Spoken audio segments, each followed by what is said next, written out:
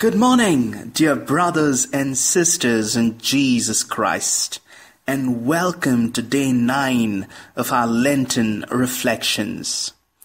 Sir Alfred Lord Tennyson, one of the great English poets, had this to say about prayer. He said, "Great things are wrought by prayer than this world could ever dream of." Yes, there's great power in prayer. Prayer is the most intimate form of relationship that you could have with God. As the psalmist says, like the deer that yearns for running streams, so my soul yearns for you, my God. Like the deer that yearns, that pants for fresh water, so our soul must long and thirst for God, to have a communion with God, to have a relationship with God. Imagine, my dear friends, if you are in love with someone, you want to have a conversation with that person. You want to have communication with that person. You want to have a constant touch with that person. And that's what prayer is. Prayer is a loving relationship with God. And when you are in a loving relationship with God, you long to have a conversation with God. You want to communicate with God. You want to be in touch with God.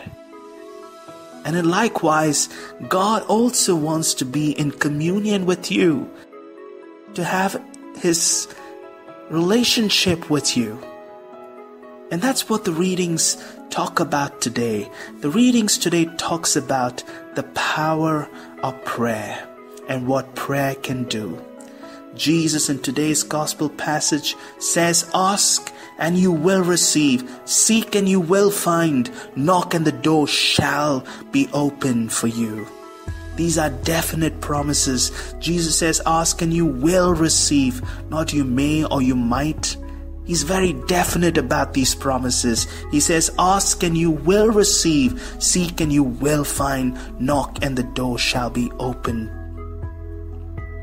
In today's first reading, we have Queen Esther claiming these promises of God. And she prostrates all her majesty before the Lord and prays. "Come to my help, for I am alone and have no helper but you." There is no perfect human gesture than such authentic prayer. Even in our wickedness, we know how to give good gifts to our children, which means that the inclination to pray is something as natural as our heart. Christ tells us to be true to our inborn sense of dependence on our Heavenly Father. Ask and it will be given to you. Search and you will find. God loves to take delight in answering His people's prayer, whether in great matters such as Queen Esther's plea for the life of her people, or in small daily needs. All He asks in return is our trust. Build up a relationship with God today. Turn to Him with deep faith and claim His promises. Have an intimate communication with Him. He longs to hear you. Amen.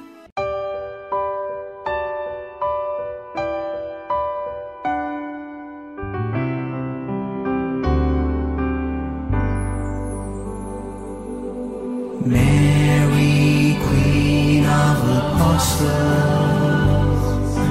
pray that every Jesus you'd be transformed by the power of the Pentecost